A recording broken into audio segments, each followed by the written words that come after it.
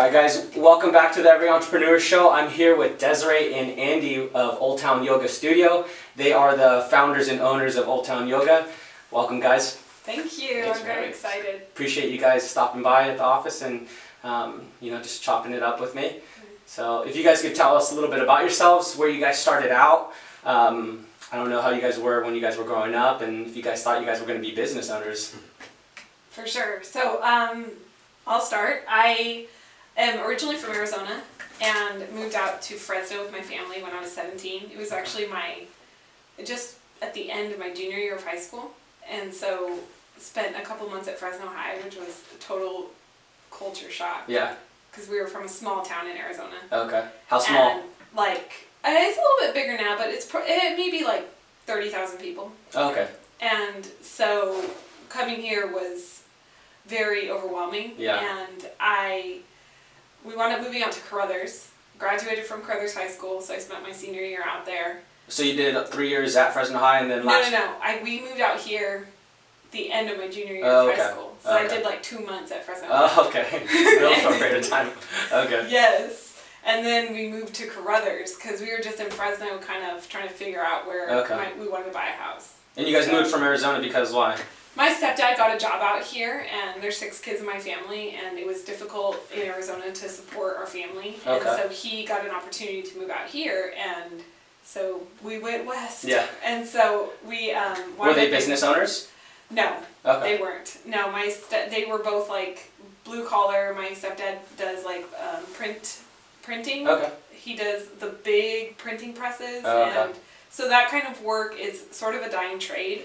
And he's one of the last people who can not only run the presses, and when I say the last, it's just because it's like printing has become so easy now. Like nobody sends jobs to these big businesses to get things done anymore. So the stuff he does now is just like major like bus signs and like high volume political campaigns, things like that. So anyways, he fixes them as well. Okay. Which is also very rare to find someone. So he was needed out here. And my mom, she's a stay-at-home mom and did a little bit of banking. Like she was a teller, and now she's a secretary out in Carruthers for the high school. And so, yeah, just very normal sort of... Yeah. So, yeah, you didn't have like parents that were entrepreneurs or anything like that? Nothing like that, no. Okay. And I actually went to Fresno State after I graduated from high school, and I did my bachelor's in psychology, and then I did my master's in counseling, and I got my PPS credential and did like student services, so college advising for a few years. Okay. And then it's so crazy how it feels like a different life. We met at Fresno State. Okay, nice. So that's how we got hooked up. And wait, what about Andy though? So did you grow up in Fresno, born and raised? I grew up in our local mountains here, so I'm at Bass Lake. Okay. So Bass Lake is beautiful. Yeah. I try to go up there whenever I can. Yeah, it's awesome. Yeah, homegrown mountain boy. Homeschooled or went to school? No, I went to school. Yeah, I went to elementary school and high school up in the hills. You went to elementary school? Well, no, I'm saying. Oh, up in the mountains. And elementary school. Yeah. Well, you have to have fun with each other. Yeah. Yeah, and then started going to Fresno State and did that commute for 4 years basically. Oh, so you didn't move down? I eventually did. It was like just about the time I was about to graduate. Oh, okay. Moved down into town and. Man, that is a commute every day. Yeah. Holy moly. Yeah, I think back of when I did that and wonder why. So how come you didn't get situated with some roommates or some buddies? Oh, I eventually did. I think I was just, I was one of those people who thought, home life is pretty nice with parents and it's free and why not? So. And what were you studying? I did fine art was my thing. I've done art and drawing and painting since I was, since I could pick up a pencil. Okay. So that was what I always thought I would do. Didn't really have, a second thought about it. Yeah. About halfway through college, I realized that, if you come out of college with a fine art degree, that basically means when you graduate, you're just on the streets and you better figure out how to be an entrepreneur. Yeah. It's like, there's no job lined up for you. So that's when I decided to double major and do. I ended up doing GIS, or geography was the second major. So, nice. Yeah, kind of lends itself to some different, career paths. And not everyone uses their degree for what they're actually doing in their job. Yeah. I have way too many friends that don't even use their degrees. Yeah. Mine was in anthropology. Yeah. Right. Interesting. Okay. Yeah. Yeah, it doesn't seem like hardly anybody ends up in what their degree says. So yeah, along those same lines, I ended up doing wastewater treatment. Okay. So there was just enough, little college classes and stuff in there that the temporary job that I was working at the time, they said, hey, we have an opening, and looks like your newly acquired degree fits the specs. Okay. So I moved into that and did treated wastewater for 10 years. Oh wow. So that was my thing. I turned dirty water into clean water. Okay. And moved up the ladder there, and eventually 2016 came along, and I think that's where the story's going. Yeah. Yeah. So you guys met at State though. We met Yeah. at How'd you guys meet? Because I'm sure a lot of people would love to hear how you guys met. We took a class together, and we just happened to sit next to each other, and What were your initial thoughts when you saw each other? Were there any thoughts? Did you think anything of each other? Were you like, he's cute, she's cute, or what was this? I'll let you answer first. Oh man, she was just hot for me. It was great. For the designer. The second you teams. saw her walk into the class, that's your initial thought. No, it was actually a pretty good, I don't know, an organic, progression of that. But what 'cause were your first thoughts? My first thoughts She wants were to know. This girl's pretty nice, and she gives me gum, so why not? Yeah. Gum, And, that was the way to the heart. Yeah. I guess so, yeah. Or I Okay. had horribly bad breath, one or two, I don't know. I thought he was cute, and I wanted to somehow figure out a way to talk to him, so I was like, oh, You give him gum. give him gum, and just he always fell asleep in class, straight up, Like a bobblehead, like you're just kind of just just oh, okay. past Is that, that chin to on chest. the desk? it was the long drive from Bass Lake. Yeah. And then he got an A in the class, and I got a B, and I was so angry. He slept through 50% of it.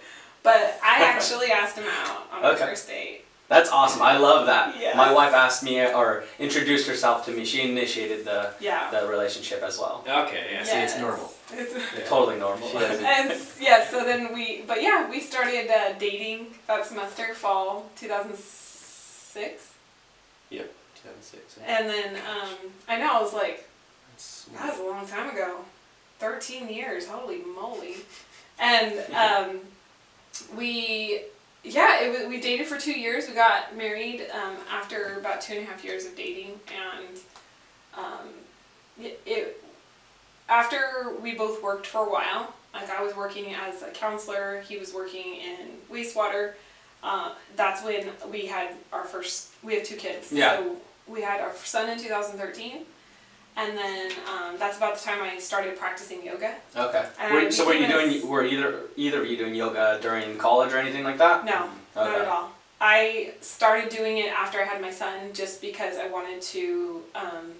I actually found yoga. It was like a part of this fitness program I was doing, and I wanted to quote get in shape. Yeah. I needed to get my body back, which I'm realizing is just a total pipe dream sometimes. So you have to.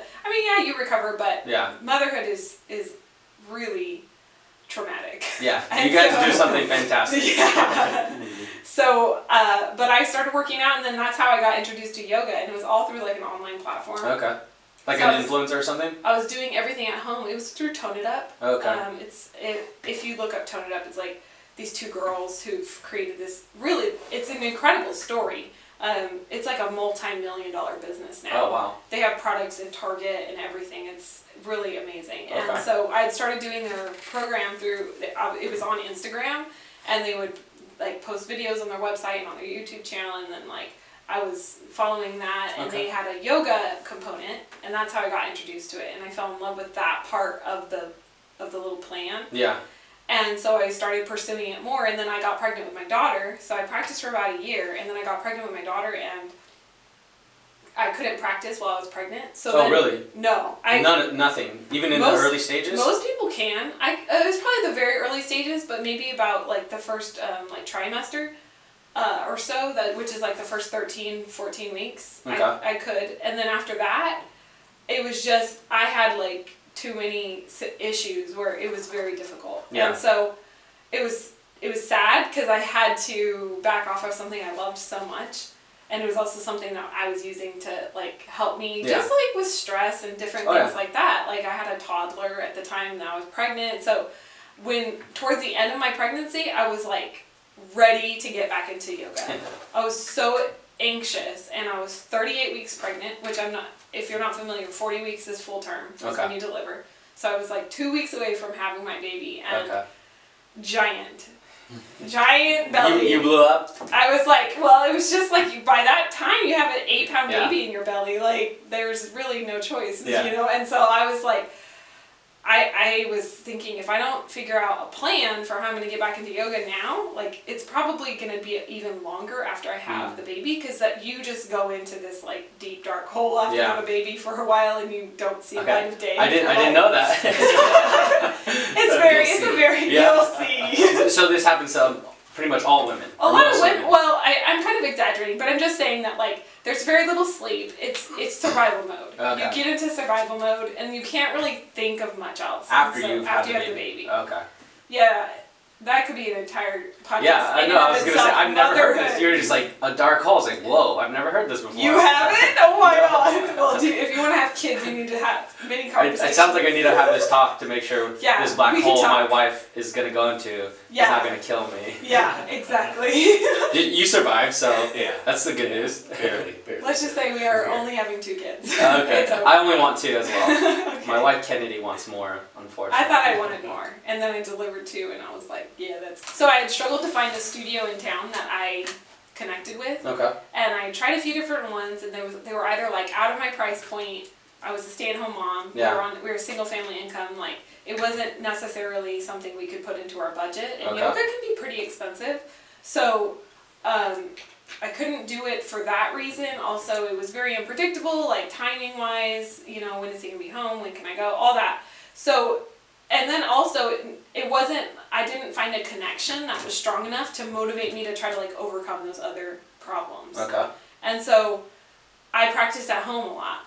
And the platform I practiced with, I looked into them to see if they did a teacher training, because I loved all the teachers that I was practicing with virtually, you know. And so I found out they were starting one, and so I was having my daughter October 2015, and they were starting one January 2016. Okay. So I'd be 3 months postpartum, which again, that's like anyone, if you ask anybody who's had a baby and you tell them like you're gonna do something major, like start a yoga teacher training, 3 months postpartum, it's like bonkers.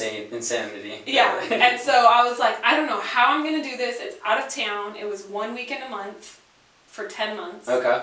And I just signed up. It was like $2,500. So you had to travel. So I had to travel. And Andy, what were you thinking when she was going through this and telling you? What did you think? Yeah, what did you think when I told you? I'm not even sure. Wait, were you exposed to yoga at this point? Were you? No, not really. So do you teach or anything like that right now, or? I don't teach. Okay. I practice more and more now. But, okay. It took me a while though. Okay. But yeah, what were you thinking at that time? It was. I didn't really think much of it. I thought it's just it's kind of like a hobby that she wants to pursue a little bit more, and I was totally open to if she wanted to do a training. I thought, okay, well, let's do it then. Were you shocked though, like when I told you how much it was? Because it was like $2,500. $2,500's a good chunk of change. Yeah. Yeah. A little bit, but I think it quickly passed for some reason. It was just one of those things I thought seems like a good investment. She's going through a lot. Yeah. She's going through a lot. She's going to deliver my this child. Big dark black hole is coming. Because you already experienced one, right? Yeah. 2,500 is nothing. Exactly. If I said no, then I know. Actually, I don't know if you could have said no, because I was 38 weeks pregnant and I might have killed you. I think so. You might have made the whole thing. Exactly. She would have went green on you so fast. So we obviously I had my daughter, and then January came around and it was like go time. We had to figure out what we were gonna do, and so he was working full time, and he wound up taking off the Friday so we could go down, and we all went, my entire family. Okay. My 2-year-old at the time, he was almost 3, and my 3-month-old, and the 2 of us, and he would. Probably the first 5 months, we all went down together. Okay. And he would take care of the kids. I would go to the training. I would pump because I was nursing, or he would bring me her and I would nurse my daughter. Yeah. And it was just like, it was crazy how hard it was. Like when I look back on it, I think I was insane. And it sounds like it.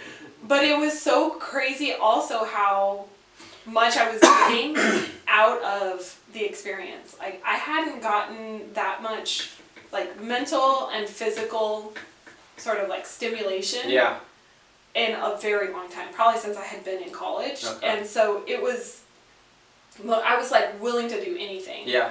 And every weekend that that I got to go down there, I was so excited, anticipating it. Like every month, it was just like it was the high of the month. And towards like halfway through, he started staying back with the kids because my daughter was a little bit older and like he could feed her food and I could pump and leave him milk. But when you guys were doing it initially, so you just made it into a family, like almost like day trip or. It was like a weekend. Yeah, it was a weekend. A weekend trip. It'd be like Friday night, all day Saturday, all day Sunday. Oh, okay. So we didn't really. There's a lot more than I was thinking. Okay. Oh, it's a 200-hour training broken up over 10 weekends. Wow. So it's like it was a lot. Yeah, no, with a newborn and a toddler, sheesh. Okay. Yeah. So it wasn't like we went down for a fun trip. Like he was like single dad for like losing a whole sleep. Weekend, and I was like physically just exhausted because a teacher training is very intense, like intellectually you're learning a lot and you're practicing every single day of the weekend, so it's a high intensity like experience. And so halfway through I started to realize like, oh my god, this is gonna end. And it was just all about me in the beginning, right? I was just getting so much out of it. Yeah. And then I was thinking, what am I going to do? I'm getting so much out of this community and I'm getting so much out of this learning experience. And I started getting anxious thinking about how I was going to continue that when I finished, when I graduated. Because that was like became your tribe. Yeah, it did. And it was so far away. Okay. What city was it? San Bernardino. Oh, San Bernardino, okay. Redlands, technically, but near, so it's like pretty far. Yeah. And when... a few months before, so probably summertime 2016, I started teaching just kind of random jobs. Like I started teaching at this one business on their lunch breaks. I would teach our employees yoga. I started teaching at GB3. Which one? I taught on the Palm, right here actually. Oh, okay. I taught here. Oh, nice. Palm and Nice. That's right. I forgot about that. That it was that location. Anyways, so I started doing that. Did you have a full-time job on top of that, or? Oh, I was a stay-at-home mom. I was teaching in the evenings, a couple nights a week. It was so stressful, so vulnerable. Like to get up in front of people and be like guiding them through a very structured practice, and it was a really tough. I would cry after every single class. Yeah. I would go home. Was it because you felt like you didn't know what you were doing or providing any value to them, or just the jitters of being in front of people? It was the jitters of being in front of people, and it was very overwhelming, like to expose yourself. I don't know if you've been in situations where you're super vulnerable and you're intentionally putting yourself out there in front of like lots of people. Yeah. That's what it was. And you would I would like gather my courage, teach the class, and then you have your own critic, right, in your head, and the reviews would come in, my own reviews, right, of how my performance was. Yeah. And it was often, even when it was great, it was still just high emotion. Yeah. And I would get into my car and I would just start crying. Okay. I'd drive home and... Were the people in the class giving you any good feedback, like afterwards? Oh, I was getting great feedback. Because I've been in the classes before, and people are going up to the teacher, thank you, like, it was so good, like, I appreciate it, can't wait to see you next week. So you're getting good reviews from people. I was getting good reviews from people. It was just, like, emotionally just That draining. Is interesting. Yes. It's crazy how we can be so hard on ourselves like that. Oh, my God, totally. And it's because I cared so much about it. Yeah.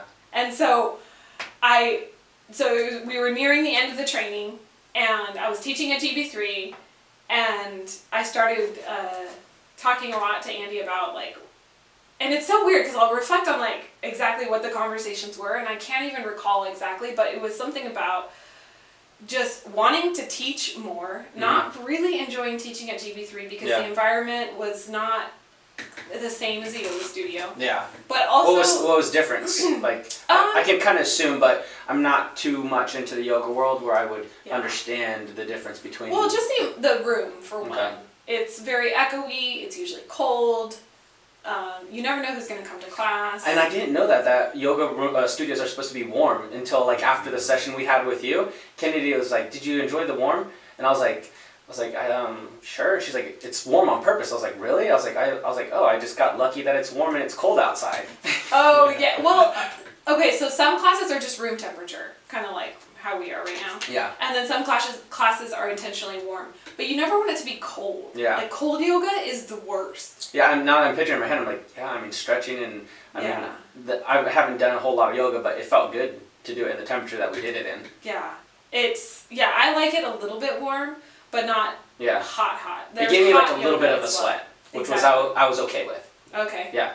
Well, so at GB3, we'd have people coming in and out of the room, even while I'm teaching, getting like Bosu balls and other like things that they need for their workout, and and then it was also very difficult because people would come in late, people would leave early. Yeah. Like it's just a much more loosely structured environment, and so I wanted also a way for me to connect with the students better. So to where I could really learn their names and create these relationships, because really above all else, I was craving for myself connection to a community of people. Yeah. Because I didn't really have that after I'd quit my job and became a stay-at-home mom. Okay. And that's understandable. That was difficult. Because a stay-at-home mom is a full-time job. My mom did that, and she homeschooled me and my brothers. I have 3 brothers. We were homeschooled all the way, or I was homeschooled all the way until freshman year when I went to Buchanan. Okay. And so she pretty much stayed home. It's a full-time job. Yeah. Especially like your kids are pretty close in age too. Right. That's a lot of work. It was a lot of work, and I was wanting, just a community that had similar interests. Yeah. We are human. If you're a human, like you're wired for connection. Yeah. Hands down.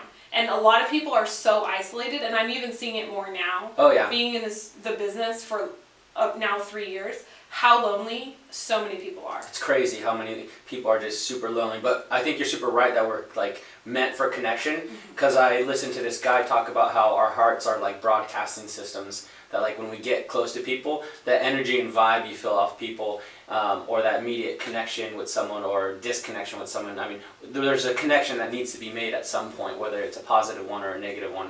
But you would like it to be a positive one.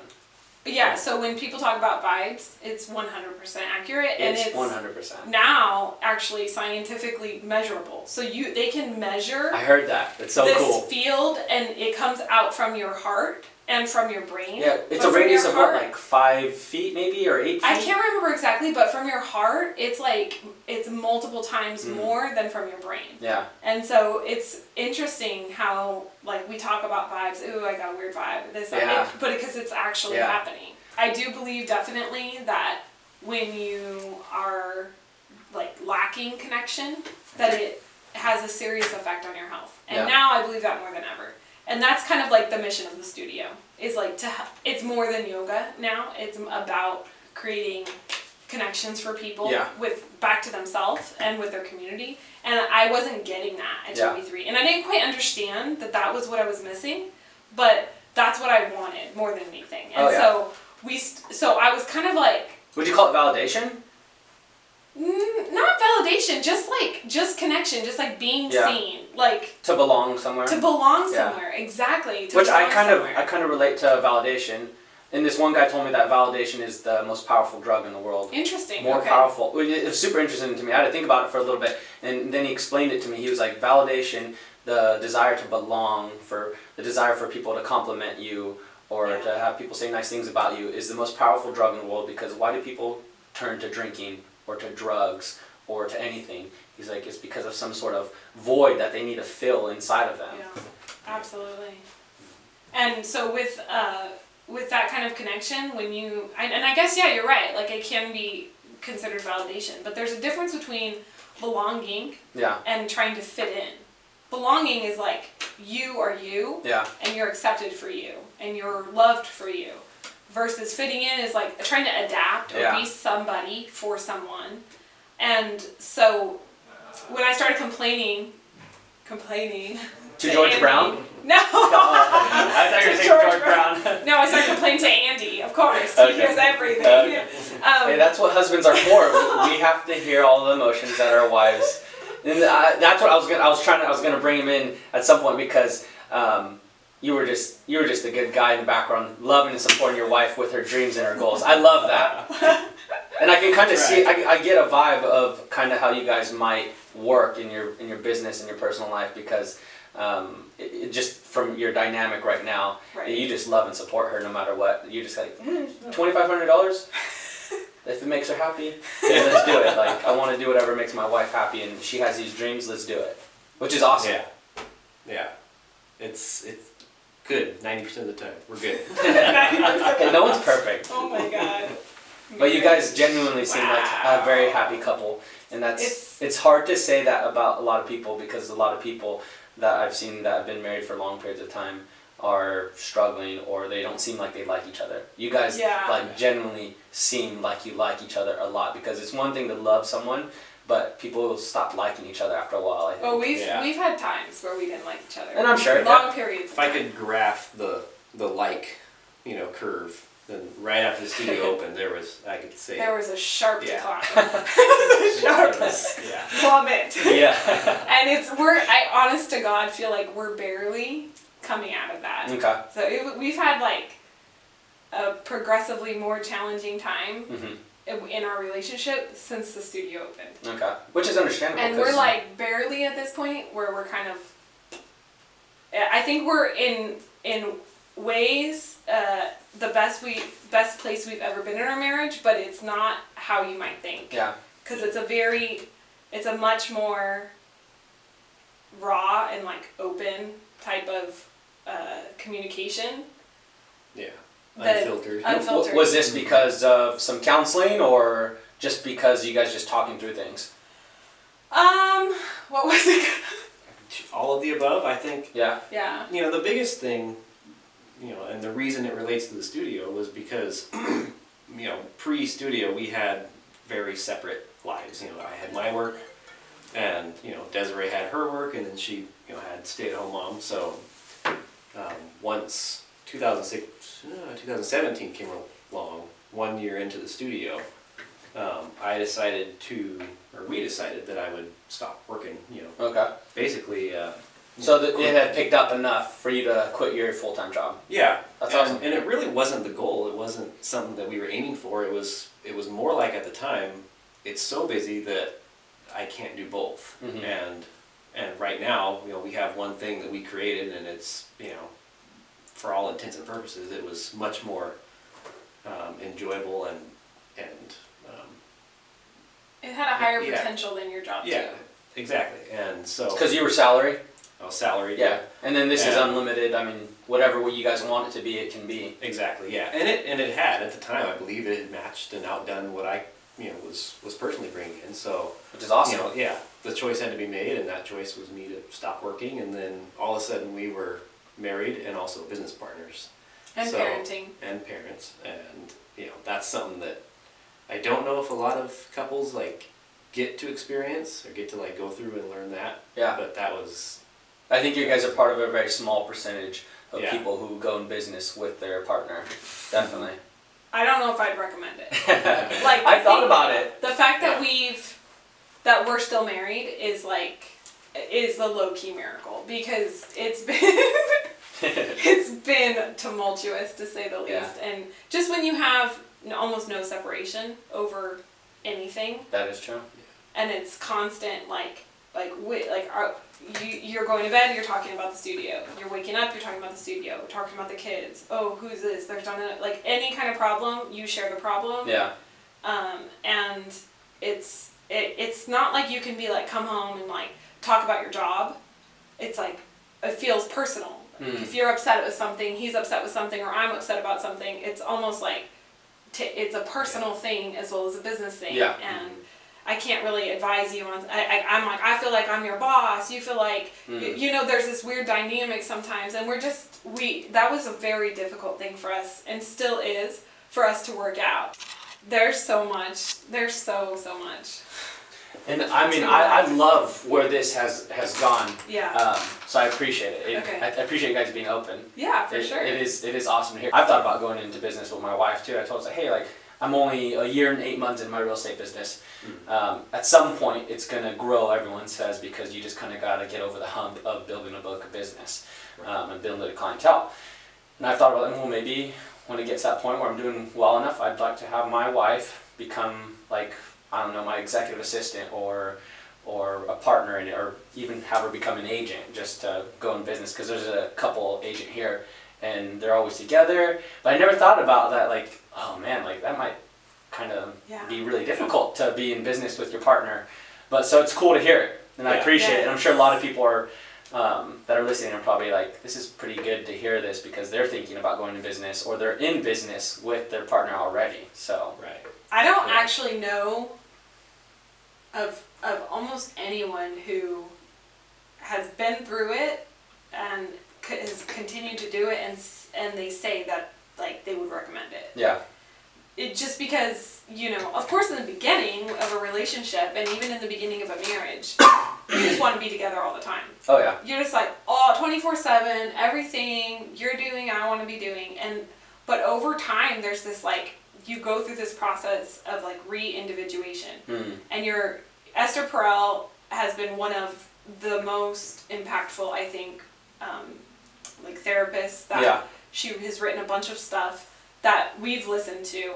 And she says in your adult life, you'll have likely three different serious relationships. And sometimes, I'm like you have me in my head, I'm like thinking now. Right? Where I was at. She's like, sometimes though, it's with the same person. Your relationship changes so much. And I feel like we're in our second relationship. Okay. That's so interesting to hear. So I had this older gentleman, I'm in a Bible study group, and this older gentleman who's like in his late 60s decided to join a group of people that are all under 30, because he's like, God told me to be in this group for some reason. And he said something like that. He's like, someone asked him, was like, any advice for loving your wife? And he's like, you gotta love her, because she's gonna change. The wife you marry is not gonna be the same wife when she's 30, not gonna be the same wife when she's 40, 50, 60. And he's like, you gotta learn to just shut up and love that woman. Yeah. I think there's Sounds some like wisdom in cool. that. I would say, I would put a little asterisk on there and say, shut up there's a delicacy to that, because in a lot of ways she doesn't want you to shut up. That is true. But sometimes you can be a little bit too quiet, huh? Exactly. I'm the same way too. Yep. So, yeah, and I do think also that, you know, maybe with your, are you married right now? Yeah, we're married right now. Yeah. We just got married May 31st. Oh, so okay. Oh, good. Brand spanking new in that honeymoon stage. Yeah. Okay. Soak it up. What happened with me and Des, because yoga was like her thing. Yeah. And to me, it was like, when I quit, it was like almost like to support her thing, and she, you know, is like the figurehead of the studio. Yeah.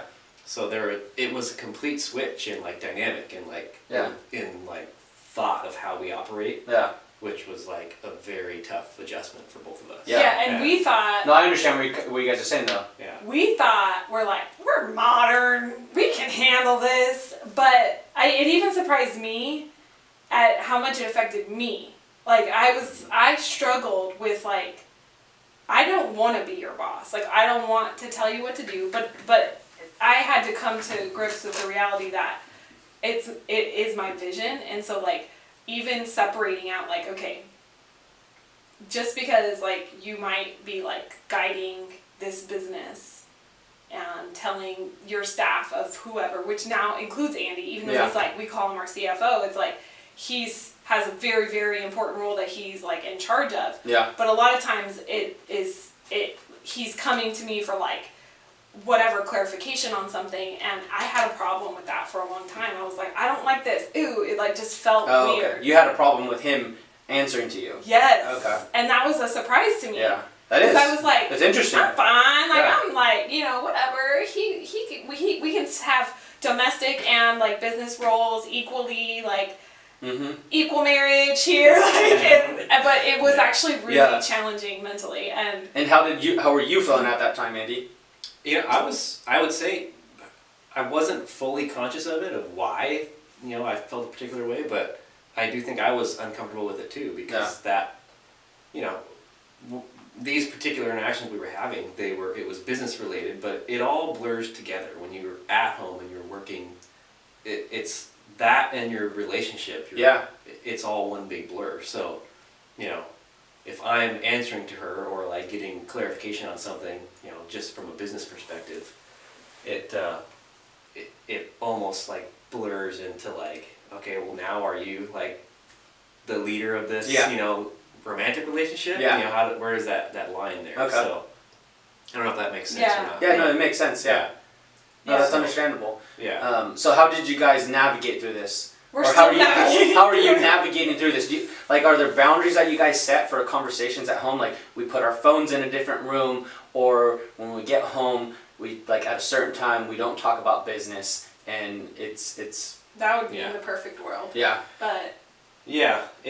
I think what we realized we had to do was first of all set like schedules between, you know, try at least to separate work time and home time, and that's not perfect by any means. But like before when we did it, it was we are working and we are, you know, doing family life all at the same exact time. We don't know when she's doing what and when I'm doing what. And so you guys like share Google calendars or something? Essentially. And so now we've kind of like set up like basically like work days for each of us, and we kind of switch off throughout the week. So you guys like have off days where you're not on the same off day together? Well, and like something that's always been very important to us is our kids and trying to avoid too much outside childcare. Because I was a full-time mom, so they were with me all the time. So when he quit, and now we're doing full-time business, and we didn't want to put them in daycare or get any kind of like nanny or anything like that. That was just like a personal thing we wanted to stick with. How old are they now? But that's hard. They're 4 and almost 7. Okay. And so it was very, very hard. My daughter was 1 when we opened the studio, and my son was 3. And so that's been something we've had to navigate. And so we, like he said, it'll be like, okay, you have your primary work days are Monday, Wednesday. My primary work days, in terms of stuff that you cannot do with the kids, you're Tuesday, Thursday. And then those other days, it's like you are doing some work. You might run over to the studio, or you might be spending time there, but you have the kid, like your primary responsibility that day is like the kids. Okay. And so we've had to really set up that sort of separation, and even that's been helpful for our marriage, because then it's like, basically you're going to work, and I'm handling the house, and then vice versa, you know, and so that, and then just also I think going to counseling individually. Surprisingly, marriage counseling was not great for us. Okay. But on our own, like, it's been helpful. Oh yeah. I believe in counseling. I know some people hate it because they're like, my dad is a good example. He doesn't listen to my podcast, so if he's not here or not listening, you can talk about him. But he is not a fan of counseling because he's like, there's nothing wrong with me. But I've learned through some hard things that I went to counseling for, so I had a divorce where my ex-wife had an affair and walked out. And so I went to counseling for it. And never thought, I was kind of like like my dad, counseling was like for people that got real problems. Like, I don't know. But going to counseling and just talking was very therapeutic. It was so good. I'm a huge fan of therapy, I don't even tell people therapy, just talk to someone. Yeah, I think that's the more important thing. And the word therapy almost has a bad rap. Yes, it definitely does. You're going somewhere to like, just, you know, speak to somebody about your problems, and they just happen to be very trained at listening. Yeah. So. Exactly. And I find, even like podcasting, I find it very therapeutic to talk with people. And I learn a lot. Like, I'm learning a lot from you guys now in your dynamic and what it might look like if I ever went into business with my wife. And it helps, and so I appreciate it a lot. Yeah, absolutely. And it's interesting too, because the things we've learned from owning a business have been the things that we never even thought. Like, you think you're going to learn certain lessons, right?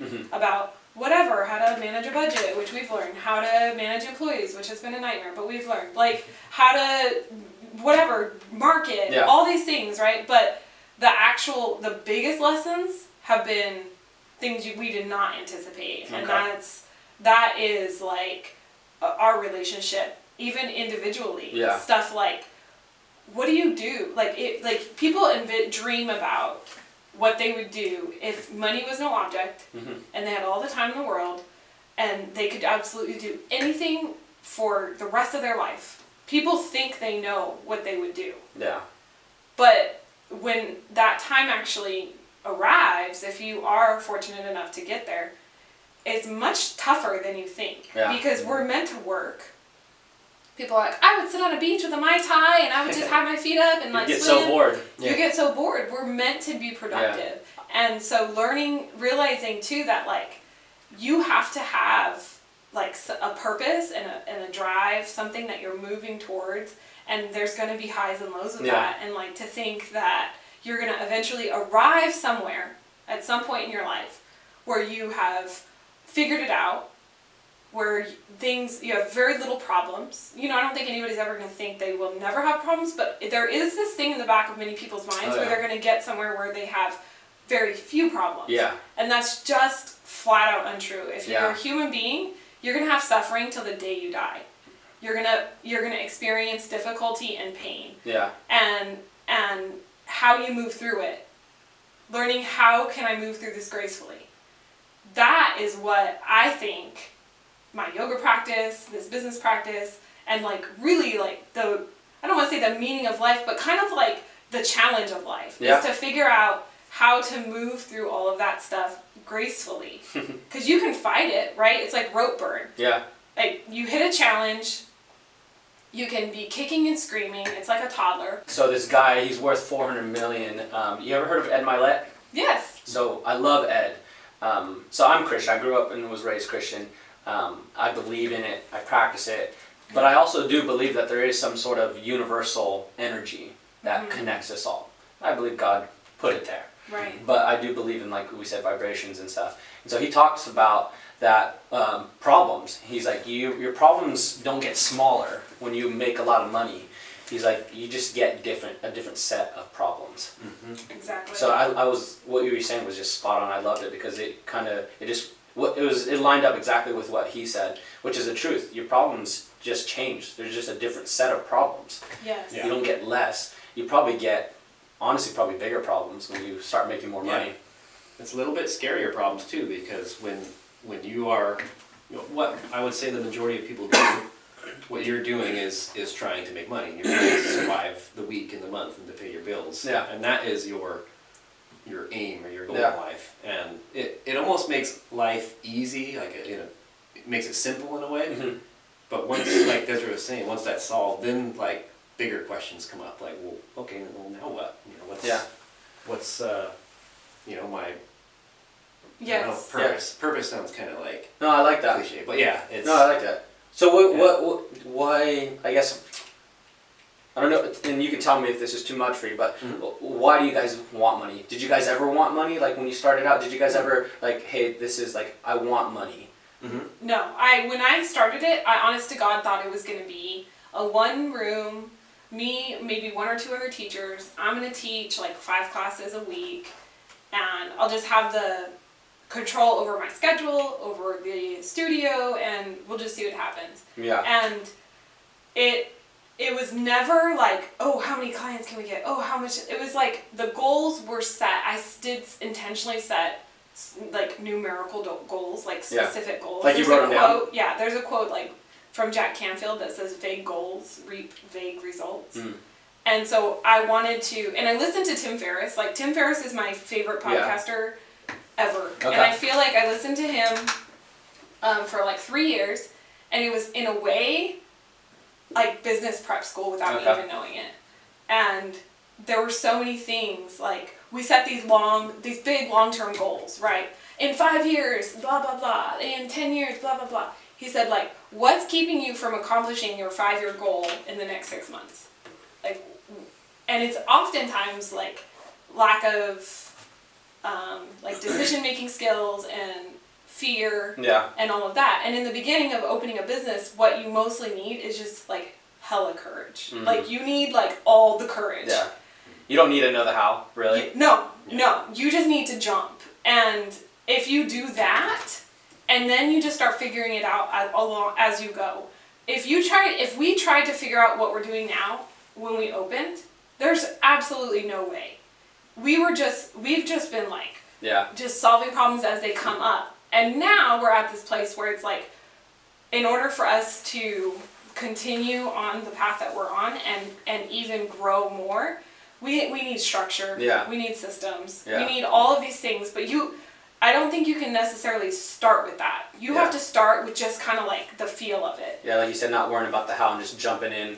Exactly. I think off camera, I don't know when we first talked about this, I think you mentioned that you were the first yoga studio in 12 years. The last one that had popped up was 12 years before. In Clovis. Yeah, in Clovis. Yes. So there hadn't been a solely dedicated yoga studio in Clovis for years and years before we opened. Okay. And that's your first location, right? And that was our first location in Clovis. And so we were, a lot of people who I talked to were like, Clovis is too conservative. I was trying to find teachers, which has always been the most difficult part of the business, is finding personnel, high quality teachers. Even to this day. Okay. And so I was trying to find people. I was like approaching people who I knew taught yoga, but not connected to a studio because I was trying to be very careful about that. Yeah. And then I just had a lot of people who were like, that's not going to work. Clovis doesn't want yoga. Clovis is too conservative. Your pay model is like never going to work. Like that's not going to last. Like all these different things. So it was difficult to like stay focused and be like, okay, I'm going to still do this no matter what. Yeah. Even in the face of these like kind of like stupid comments, but bunch of haters. I know. And so get them. So you have your tunnel vision, it sounds like, and just kind of ignore everyone. Well, because the thing is I didn't have a choice, and I feel like too. Sometimes I tell people like, I'll get people asking me questions sometimes like, oh, I'm thinking about opening a business, or I'm thinking about trying this or trying that, and I'm like, I can't help you actually make the decision. Like when you've done it, when you've committed. And you've done something that has you committed, like you put a ring on it, then I'll help you. Because I can help you with logistics, but sometimes I get the sense that people are coming and asking me to kind of tell them, you should do this. And I'm like, I can't make that decision for you. Like, and we put a ring on this thing because we signed a 3-year lease before I even graduated teacher training. So things escalated quickly. So you got to be close to that expiration for the lease, right? Yes, you're very, well, but we extended it. Okay. I figured you had to extend it. Well, we extended it because we expanded a year later. Okay. And so we renewed the lease. Okay. And redid the whole thing. Okay. And so, it's now, and we have like whatever, different things going on with that now. But yeah, for sure, we signed a 3-year lease, and I was just like, well, we're committed. Like, we basically have a second mortgage now. And we have to figure out, there's not an option to like, Yeah, you took everything off the table and like, this is it. This is it. We're doing it. Yeah. Like we're all in, and so we when people were saying things, I'm like, okay, well, I have to do this. Yeah. So. And were these family members, friends, people really close to you? Everybody. Yeah. Which probably hurts. Everybody. There were a few key personalities that said, you know what, do it. Like, yes. We do have to say that. So you had enough people that were close to you that said, do it. 2. Believed in you guys. Yeah. 2. That's all you need. Exactly. One's good enough. Yeah. And honestly, all you really need is each other. I had a buddy, and he had a buddy. And that was like, those are the 2 people who were like, you got this, you got this, you got this. And then, of course, there's 2 business owners, Amy, Prince, and Amber Ladd, who own the Talk Team. And they are the one, and it's a speech pathology or speech therapy business. They work with kids who have different like speech disorders or autism. That's awesome. And they were the ones who gave me my first paid yoga teaching job, and they were just rooting me on, like cheering me on the whole time when we were getting ready to open. And so they've been really critical like pieces of our like motivation and this whole like contributing to our endurance, I should say, because even till now they're the ones who recommended the business coach. Okay. And like that, like just how everything has evolved, it's been really incredible. But yeah, I think once we got to that place though, where we were just like, okay, the lease is signed, we're committed, we have to get this thing opened, and come hell or high water. Yeah. And even if people are saying things or you know, and it was never like, oh, you're gonna fail. Like, it was never a comment like that, but there's just little, like, side comments that are like, or they won't talk to you about it. Okay. Yeah, and I think the biggest thing is that both of our, you know, closest connections, both family and friends, come from like very, almost like conservative, like think tank of like what your career should look like. Oh yeah. So entrepreneurship to a lot of our like closest people is just, it's a weird thing. It's a weird thing for probably about 97% of the population. Just don't understand what you're doing because they can't ever fathom not spinning the wheel 9 to 5. Oh, and then you should have heard the conversation when he was going to quit his job. Oh, that must your have been... pension! We could have a whole podcast on that alone, probably. It was so crazy, and I was like, you guys, like, you're acting like he's like he's preparing to jump off a cliff without a parachute or something. Like, this well, is and how old were you at the time? 2 years ago. Yeah, so 33? 33? Yeah. So you're 35 right now? Mm-hmm. I mean, you're still super young. If you fell flat on your face right now, you could still make a comeback and still have a pretty damn good life. Exactly. People worry too much that you have to have it figured out by like 25, 30. Like, but you could literally fall flat on your face right now and make a comeback and be totally fine.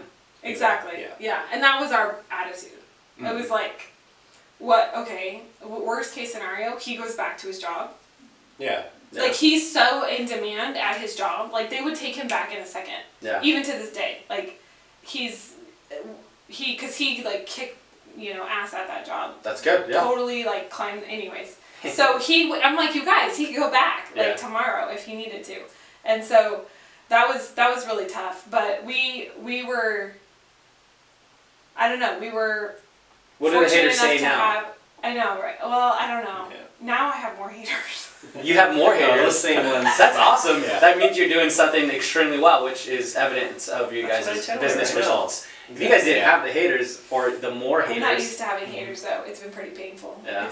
It's been a painful experience. But, you know, that's the other thing is realizing, you know, people talk about... Have you seen that Simon Sinek Start With Why video? No, I haven't. And or maybe I have. I'm terrible with titles. But maybe I have. He does a circle, he calls it the golden circle, and he draws like the inside and then an outer one and then an outer one, so it's like 3 rings. Okay, I'm not seeing it, but keep going. Okay, so the center one is why, then the next outer one is how, and then the next outer one is what. Okay. And he said most businesses and most people operate starting from the outside in.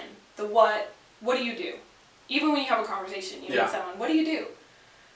And, that is interesting. And he said the most successful people, communicators, business owners, businesses in general, they start with why.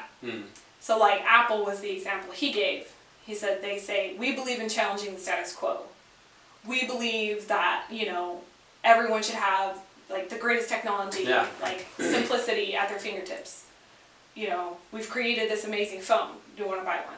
You know, so it's not like starting with like, we have a phone that has, you know, processing and this many megapixels. Like, it's irrelevant what the product is. It's even irrelevant what the service is. Why are you doing what you're doing? And so communicating that first, like, connects to the part, it's like this primitive part of the brain.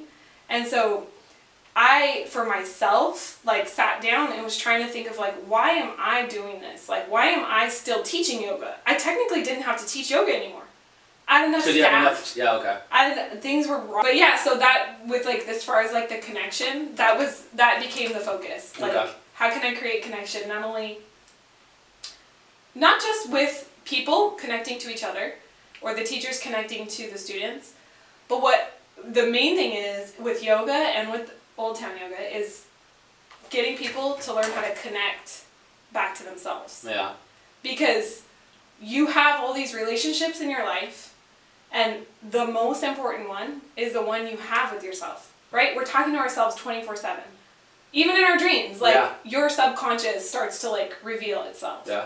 And whatever it is that you're telling yourself on a regular basis is shaping your life. You know, Emerson says, sow a thought, reap an action. Sow an action, reap a habit. Sow a habit, reap a character. Sow a character, reap a destiny. And so it's like it starts with that seed. Thoughts are things. And you have to be aware of that. And if you are not, like, tending to the garden of your own heart, of your own mind, then it's kind of like living in a fog or kind of living in like robotically. Yeah. And so we're trying to connect people back to themselves first. Because which if that is connection, hard, right? oh, it's so Because people hard. like technology and stuff and work, and then you help them reconnect to themselves through yoga. And I mean, it probably is fantastic for their personal life and their business life. Exactly. And their relationships, if your relationship with yourself is flourishing, all your other ones are going to flourish. And that's the foundation. And so that's what we're like usually driving home in our classes. Yeah. With the studio, that's like the main mission is like connection, meaningful connection. Okay. Everywhere. And then that's probably why the business has exploded, because you guys are helping people. You're actually providing real value to people and bettering their lives. And so when you do stuff like that, you definitely see some good results. Yeah. Yes. I guess. So where do you guys see this going? Where does this path seem to be taking you guys? I don't know. I'm just along for the ride. Yeah? Just taking it one day at a time? Definitely not going to open another studio anytime soon. We have 2 locations. Right now, I feel like I almost feel like we're reopening to a degree because we've gone through some pretty difficult changes recently, and the understanding, it's been a slow build, but understanding the need for structure. Yeah. And that's where we're at. We're in like this refinement process of like building a stronger foundation so that we can then grow to what it could potentially be. Yeah. And help more people. And yeah, exactly. Which is why you guys got the business coach, so that way you guys can become better. Yes. In your relationships with. We can't lead ourselves. At some point, you have to have a guide. Yeah. You know, you can't always be your own guide, and like there's a ceiling you hit off of your own intuition and hard work ethic and all these things. At some point, you have to have someone saying like, "Here's the way." Yeah. You know, and give you a lot more intentional steps instead of you just doing what feels right. Yeah. Because that only gets you so far. Because you guys never had any business experience before, right? No. So. Not at all. Not at all. So for you guys to get to this point is just, I mean, it's pretty crazy because it's wild. I mean, no parents weren't entrepreneurs, no business experience. You just went and ran with it. Exactly. Right. It's pretty awesome, though. Thank you. But guys, I appreciate you guys hopping on the podcast. I want to be respectful of your time. Do you have any last things to share with people? Just maybe some words of encouragement or anything like that? If you haven't tried yoga, do it. Yes. Seriously, it's life-changing and it's accessible for everybody. And do it at Old Town Yoga. You can do it at Old Town Yoga, or even just do it online. There's so many YouTube videos that are great. Like, just giving it a shot. Like, move your body. It's so important. Okay. Yeah. Andy? Oh gosh, I think the biggest thing for me is like understanding that the only thing that's constant is change, and if you can like move forward in life with that understanding and don't be attached to something, you'll be much better. Okay, awesome. And how can they reach you if they want to get in touch with you? Either of you, if they want to connect with you on social, what are you guys' handles on Instagram, or where are you guys at? Facebook? What platforms are you guys on? So the studio's on Instagram. Okay.